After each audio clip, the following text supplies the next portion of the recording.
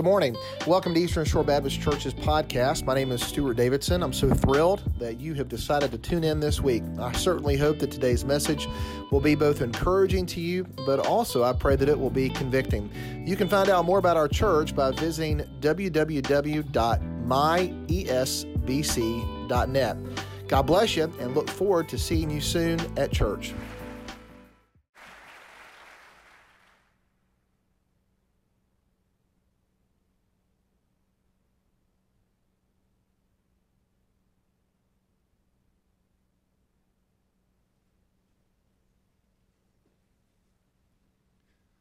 I want to thank the Reflections Ensemble. Oh, there we go.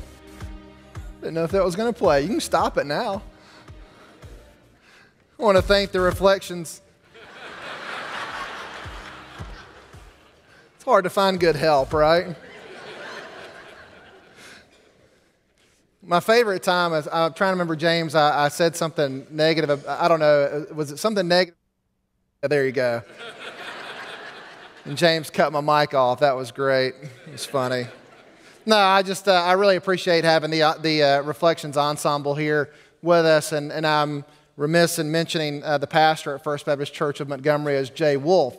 Jay is somebody that is a great mentor to me, and not only was the pastor of me when I was a kid, when I was attending church there, but also was an employer and pastor of me when I was the student pastor there. And Ed, I know you feel the same way about Jay as I do. I just love Jay to pieces. I love Jay so much I named a kid after him. So that's a lot, you know. And seriously, when you name a child after somebody, that's a great honor. And so every time I think of my son, I always think about Jay Wolf, and very appreciative of him and thankful that he let you come and lead worship. Who's leading worship at First Montgomery today? No, okay. Y'all didn't cancel it, did you? That would be bad. Okay, that would be funny. Well, it's great to have. That's right. Grateful to have you guys here today. If you will, you can open up your Bibles to Luke chapter 9, verses 46 through 48 this morning. We're going to be talking about the greatest. Sports fans, obviously, when you think about the greatest, you probably turn your attention to Muhammad Ali. Muhammad Ali is generally referred to as the greatest. Ali, by the way, used to tell everyone that he was the greatest. And of course, now we generally think that, but Muhammad Ali was not really considered the greatest, especially when he was a good bit younger. He really sort of became the greatest over the last 40 years. If you remember some of the catchphrases that Muhammad Ali used to say, he would float like a butterfly and sting like a bee. That's right. Ali would dodge a punch while he used a very unconventional style. Instead of holding his gloves up, he would often hang his gloves low, kind of taunting the opponent to come close to him, and then he would hit him with a fierce jab. In 1964, Muhammad Ali was far, far from the greatest. He was an underdog. Hardly anybody believed that Muhammad Ali was going to win this fight, but he ended up winning the heavyweight championship of the world. And then he lost the title and had to win it back, and chances are one of the greatest fights ever, the Rumble in the Jungle against the then champion George Foreman. Now, growing up as a kid, George Foreman always, to me, sold electric grills. And I realized, I looked at George Foreman, I was like, ain't no way that guy could beat Muhammad Ali. No way. But apparently, George was a fairly good fighter. Ali was the world heavyweight champ yet again. Then he lost the title to another unbelievable fighter by the name of Leon Spinks. Leon Spinks. But then he won it back from Spinks a year later. Muhammad Ali is, by the way, the only heavyweight fighter to win the heavyweight title 3 times. Again, sort of solidifying his place in history. Now, as a kid growing up, I remember my senior year of high school. You remember when the Olympics were in Atlanta? And that was one of those sort of stamped in my mind memories of seeing Muhammad Ali carrying up the Olympic torch and lighting the Olympic cauldron. I can remember Muhammad Ali. Remember, his hand was shaking. He was suffering so badly from Parkinson's disease. And while Ali's story is incredibly inspiring and for some of us might stir some emotions in our heart, what I realize is what the world calls great and what the Lord calls great are two totally separate things. The definitions of greatness according to the world and the definition of greatness according to God are very different things. While Muhammad Ali won 3 heavyweight titles, I realized that God doesn't really care about those things. God doesn't care about trophies. He doesn't really care about titles. He doesn't really care about those things that the world tends to value. So what does the world value? What is the definition of greatness in the world's eyes? Well, we generally think people who are rich are great. By the way, we saw this in the media just this past week. Did you see the celebrities who were paying and bribing their way for their kids to enter into a university that they hadn't actually deserved to be in? Did you see that? Being rich must be great, and yet not in the eyes of the Lord. We think people who have great jobs and are at the top of their career, that they must be great. We think of people who win big contests. How many of you watch The Voice? My family watches The Voice. We've watched American Idol before, and you see the confetti raining down, and you think, wow, they must be great because they won contests. While God desires good things in our life, I believe that He's more concerned with our character than He is concerned about our trophies. While He enables us to do great things, what God really wants us to do is His will. What He really wants us to accomplish is not that we gather trophies that will gather dust, but that we practice faith and hope and love, and that those things, the faith, hope, and love, will never become dusty or useless. So this morning I want to ask you an introductory question, and I want you to answer it honestly in your own heart. Are you desiring greatness? Are you looking for greatness? Are you looking for greatness the way the world would define it? Or are you looking for greatness the way the Lord would want you to have it? And see, here's the thing. If you're here today, let's all kind of operate on this idea that we're all searching for God's greatness. So if we are, then we need to go the Jesus way. We need to go the Jesus way. Now, Jesus teaches us, by the way, in Luke chapter 9, how we can achieve the status of greatness in God's eyes. Now, I do want to set up a little bit of a context for you. Luke chapter 9, to me, is one of the most action-packed chapters in certainly all of Luke, but maybe even particularly in all of the Bible. At the start, we see Jesus sending out His disciples, going 2 by 2, village to village, community by community, and He's telling them to preach the good news of the gospel. And then He also gives them the extra reference of not only do I want you to preach the good news of the gospel, that the kingdom of God is at hand, but you can also heal. And you can also drive out demons. These guys were tasked with a pretty large opportunity. And so they do. They go back and they begin to preach and teach. And if you continue to read through Luke chapter 9, you'll see that Jesus performs one of His most stunning miracles. He feeds the 5,000 using just a little bit of food and a whole lot of faith. And Jesus feeds thousands of people. Now we know that number would swell if were counted the women and the children that were there. Only the men were counted, so it could have swelled to some 20,000 people. Peter also makes a jaw-dropping confession that Jesus is the Christ, that He's the Son of the living God, a confession, by the way, that had yet been made, and no doubt left the disciples and all those who heard it rather speechless. And Jesus blesses His disciples with the knowledge that in order to follow Him, they would have to take up their cross daily. We have the Transfiguration. That's where we were a couple weeks ago. The characters of Elijah and Moses are introduced into the New Testament along with Jesus. And then last week we saw Jesus rebuke a demon out of a child. And to me, as I began to read Luke chapter 9, I really think that it could be really the foundation, if you will. If this is all we had about Christ, if this is all we had to read, just Luke chapter 9, it would lay a pretty amazing foundation for Jesus being the Messiah, for Jesus being the Son of God. If this is all we had, we would have some pretty significant questions to ask and answers that we would hope to receive. Recall last week, when Peter and James and John, they exited the mountain and encountered the other disciples. Remember that the disciples were defeated and depleted. Remember, they couldn't drive out the demon from that young boy. They were faking it, if you will, till Jesus making it.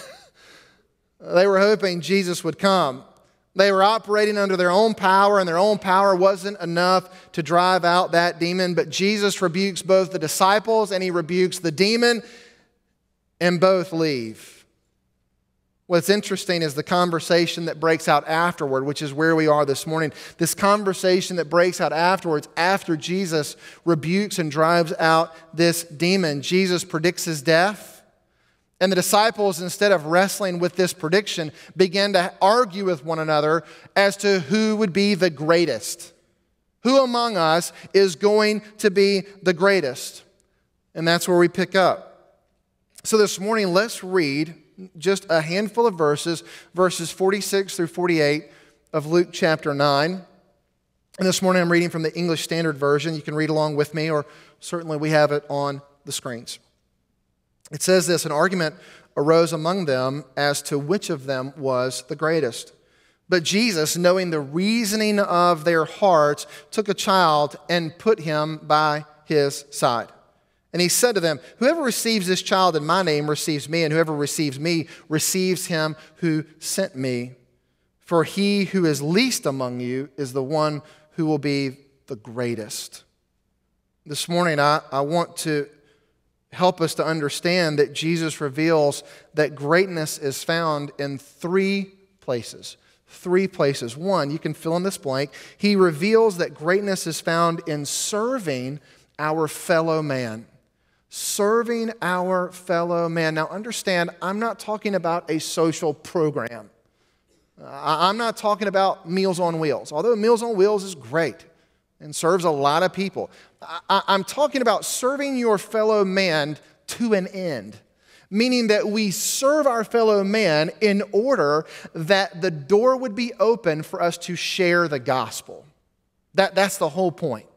We serve so that people will see Jesus living in our lives, and they become so curious about what makes us different that we begin to start a conversation. We begin to have a relationship with one another so that I can tell people about Jesus. I'll be honest with you, here in a few months, our youth choir is going to be heading down to Miami. I think, Ed, you guys have been to Miami before on some youth choir trips. I'll be honest with you, if all our youth choir does is go down there and sing, if all of our youth choir does is go to a couple soup kitchens, but we never get around to actually sharing the gospel, if we never get around to telling someone about Jesus, then it really is just a big fat waste of time, and it's a big fat waste of money. It's a big fat waste of our resources, God's resources. And so this morning, I want us to understand that serving our fellow man does not mean that we open up a social program, that we're here to do more than that.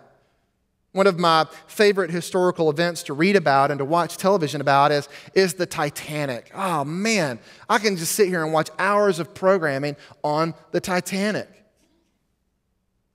I found the story of the Titanic very fascinating. On that night, there were lived out stories of tremendous self-sacrifice, but also tremendous selfishness. One of my favorite stories about that night were about the men who served as the engineers of the Titanic. And many of us have never heard their stories. After the Titanic struck the iceberg and began to sink, these men, these engineers, stayed at their post and gave support to the ship. It was their dedication that allowed for the electricity to be generated in the ship long after the ship began to sink, and it allowed for the captain and the crewmen to be able to get out distress calls so that other ships would know that the Titanic was sinking and that people were going to lose their lives. These men were underpaid. They lived underneath the deck.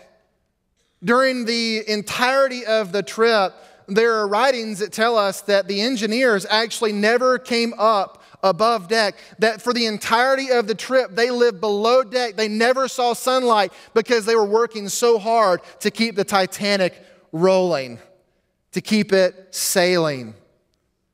They were never seen by the passengers, and for the most part, they were completely forgotten about for the duration of the voyage, yet they were the silent heroes that saved countless lives. What an incredible act of service. They laid down their lives for people that they had never seen, children that they never met, and women that would never know their names. They put the needs of complete strangers ahead of their own. Writings will tell us that these men knew that they were going to die, and yet they never left their post. They realized the importance of their job. By the way, the Greek word being used here for the greatest is megas. It's where we get our word mega.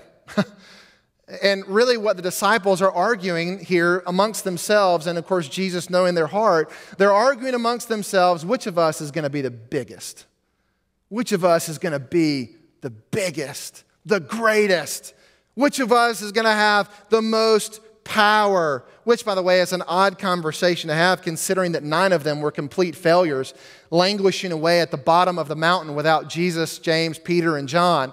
And then, of course, Jesus rebukes Peter at the top of the mountain, saying, "No, Peter, we can't stay here. We have to go to the bottom of the mountain." Peter, James, and John, by the way, knew they weren't the greatest. They had just witnessed Jesus on the mountain with Moses and Elijah, and the audible voice of God telling them, "This is my son."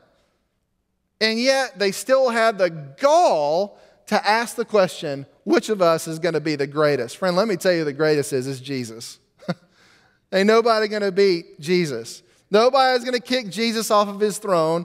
Not me, not you, not anybody else. Now, we can argue among ourselves in our humanness, in our sinfulness, in our fleshliness, which one of us is going to be the greatest, but I'll tell you the answer, it doesn't matter. Because Jesus is the greatest. If we want to have real greatness, not the kind that the world gives, but the kind that God recognizes, we need to learn to serve. Now, that goes against the grain of what our society teaches. We've always had the desire to be first, and we've always had the desire to be served. We want it our way. We want our will. We think our needs are the most important. And Jesus said that he who seeks to be the greatest needs to become the least and must become the servant of all.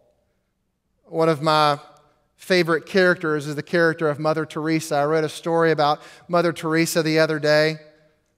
It was really interesting. There's a story about Mother Teresa, and a visitor had come to her hospital in Calcutta, and she saw Mother Teresa cleaning the cuts and bruises of a frail and dying AIDS patient. And the visitor admitted to Mother Teresa, "I would never do that."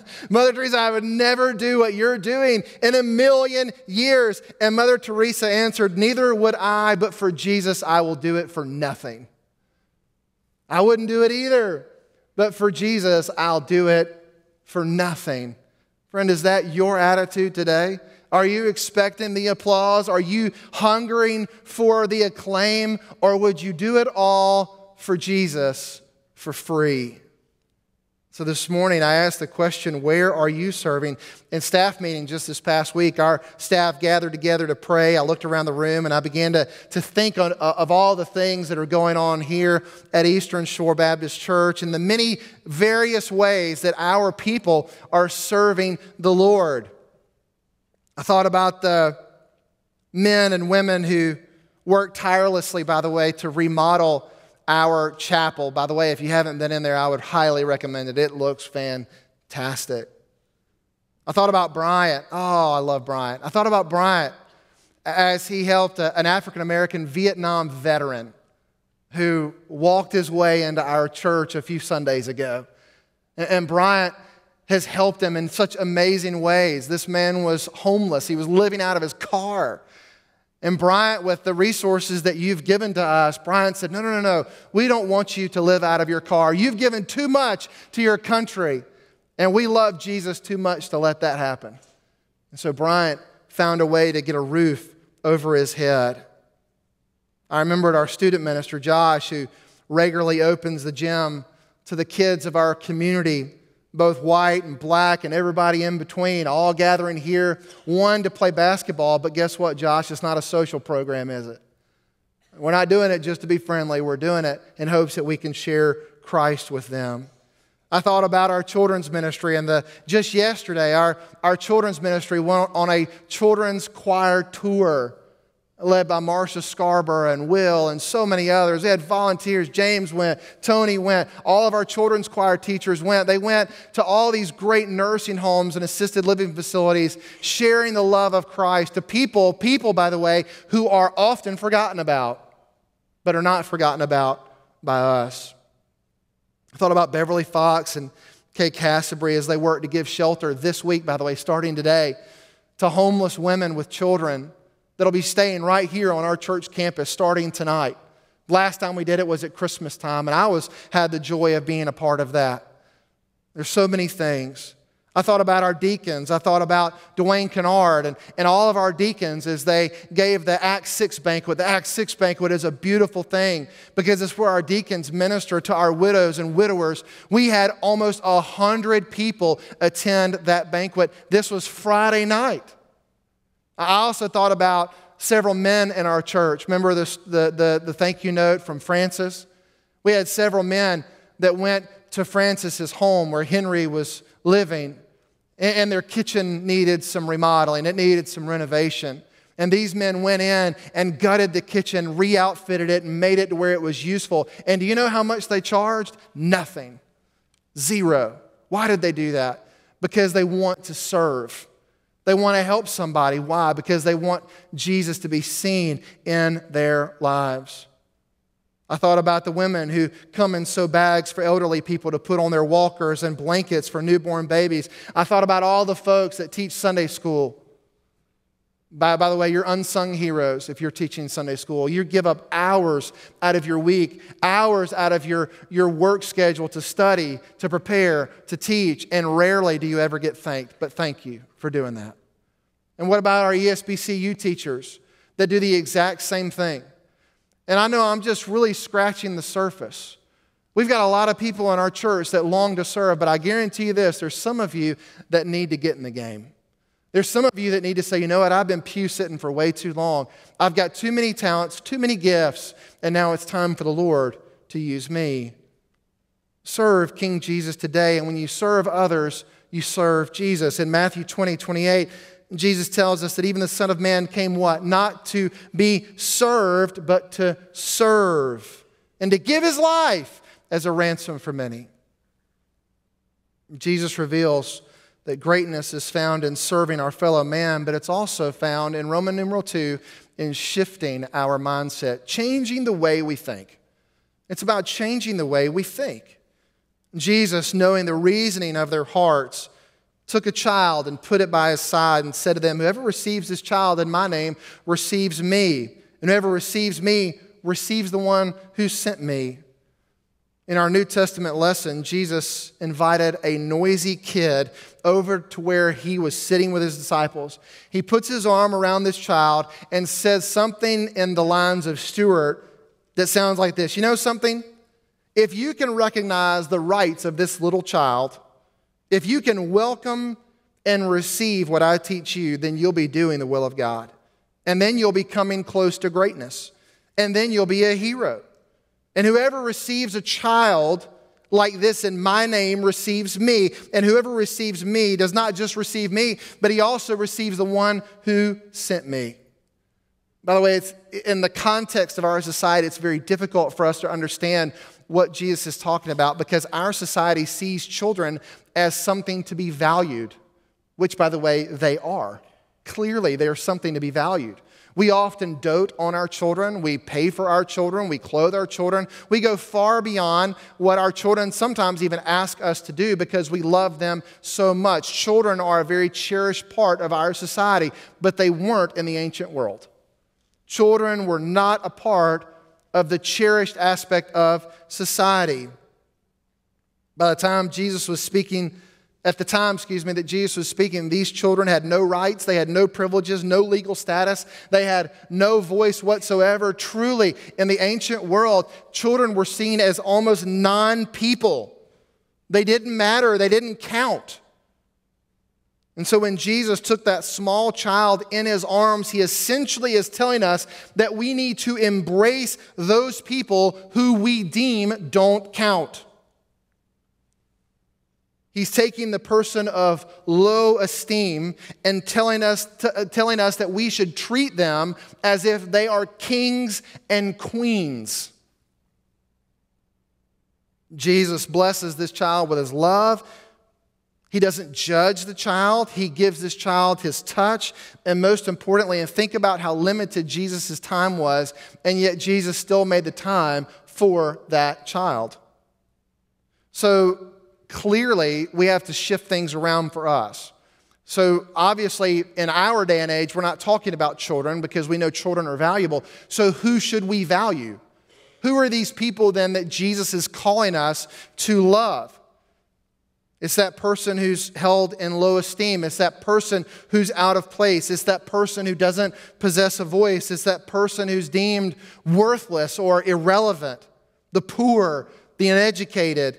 It's the person who speaks a different language, the person of a different race or a different nationality, the person whose lifestyle doesn't match our lifestyle, the person whose religion may not match our religion. It's the person who lives in the wrong neighborhood or goes to the wrong high school.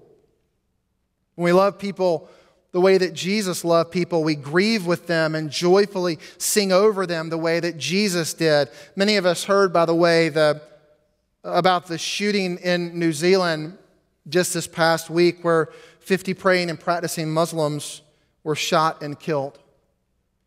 And the massacre included women and children as those who were among the wounded. And there were far more that were wounded than just the 50 who lost their lives. And the response, by the way, from Christian people has been perplexing. It's been interesting to see. Some have been prayerful. Others have been cold, I suppose, due to the tragedy.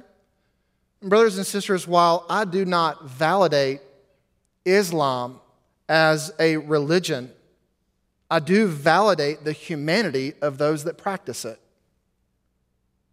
And crying and weeping with those who've been hurt and abused, even though they may not share the same religion as us, doesn't strengthen our faith, it weakens our faith. It displays who we are and the character of what's inside of us in a profound way, the way we treat others who are hurting and who've been damaged. After all, we want those folks who are in a lost and deceptive religion to come to know Christ, don't we? I mean, isn't that the goal? Don't we want people who are lost in a dead religion to see the compassion of our faith, to see Jesus living and working through us so that they could say, wait, there's something missing here, but that person seems to have it. We love them. We serve them in hopes that Jesus is seen in us. The other day I was at Chick-fil-A. Can I get an amen? Oh my goodness, I love Chick-fil-A. I love that company because that company has taken service to an entire, just different level. I mean, it's a different level at Chick-fil-A. It is literally, did y'all know this? It is literally their pleasure to serve me. I love it. I don't even get that at home. It is their pleasure to serve me. They say it. They may not mean it, but they say it. It's their pleasure to serve the child, the adult, the senior adult, anybody, no matter what's going on in your life, you can come, and it's their pleasure to serve you at Chick-fil-A. Now, here's the question. Would people say that about the church? To really be specific, would people say that about Eastern Shore Baptist Church? Are people finding better service, better assistance, more hospitality at Chick-fil-A than they are at the church? Lord, I hope not. I hope not. Remember, to find greatness, we must serve, but we also have to shift our mindset to that of a child, innocently saying yes to Jesus and faithfully serving Him. John 13, 12 and 14 says, when they had washed their feet and put on their outer garments, and he resumed his place, he said to them, do you understand what I've done for you? You call me teacher and Lord, and you are right, for I am. If then your Lord and teacher has what? Washed your feet, then you ought to wash one another's feet, serving the Lord. Last point is this: we should serve our fellow man. Greatness is revealed by when we shift our mindset. But lastly, greatness is revealed in just simply modeling Jesus. Simply modeling Jesus. And Jesus tells his disciples that in order for them to become great, they've got to become nothing. They have to take the form of a servant. They've got to do the dirty work, the thankless jobs, the menial tasks. They have to be willing to take their dreams and their desires for their lives and place them as secondary in order that they would follow Him. Whoever is least among you is going to be great. Can you imagine, by the way, the reaction of the disciples when Jesus said those words? I imagine they were like, come again, Jesus? What did you just say? They had in their minds what greatness was, and the greatness was power and money and authority.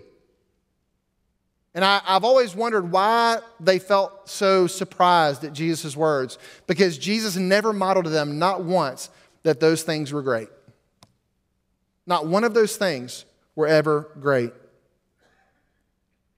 One of my favorite writers is a guy named Tim Keller. By the way, we're teaching a class that Tim Keller wrote about Lent starting soon in our Eastern Shore University classes. Lindsay Boney is going to be teaching that class. But Tim Keller is one of my favorite writers. He's one of my favorite pastors. He's a phenomenal pastor. One of the staff members that works with Tim Keller is a guy named Scott Sauls, and he spent 5 years working with Timothy Keller. And Scott Sauls said this about Dr. Keller. He said, Tim is the best example I've ever seen of someone who consistently covers with the gospel. Never once did I see Tim tearing another person down to their face, or on the internet, or through gossip. Instead, he seemed to assume the good in people. He talked about how being forgiven and affirmed by Jesus frees us for catching people doing good instead of looking for things to criticize or be offended by. Even when someone had done wrong or been in error, Tim would respond with a humble restraint and self-reflection instead of venting negativity and criticism. As the grace of God does, he covered people's flaws and sins. Sometimes he covered even my flaws and my sins. He did this because that's what grace does. It reminds us that in Jesus we are shielded and protected from the worst things about ourselves. Isn't that neat? Because Jesus shields us like this, we should all people be zealous to restore reputations versus destroying reputations, to protect a good name versus calling someone a name, to shut down gossip versus feeding gossip, to restore broken relationships versus begrudging broken people. When I read this article about Dr. Keller, I was reminded essentially what is being said here is that Timothy Keller modeled Jesus, that his example was Christ-like. Modeling Jesus can have a powerful impact on the lives around us, and it can sow the seeds of the gospel in ways that our words alone can't do. So this morning, Ask yourselves these questions. How am I living out the gospel? How am I living out the good news? Practically speaking, what am I doing to model the Jesus that I know from Scripture? And lastly, answer this question. Whose feet am I going to wash this week? Whose feet am I going to wash this week? Mark 10, 44 through 45, and whoever be the first among you will be slave to all, for even the Son of Man came not to be served, but to serve and to give his life as a ransom for many. Would you bow your heads with me this morning?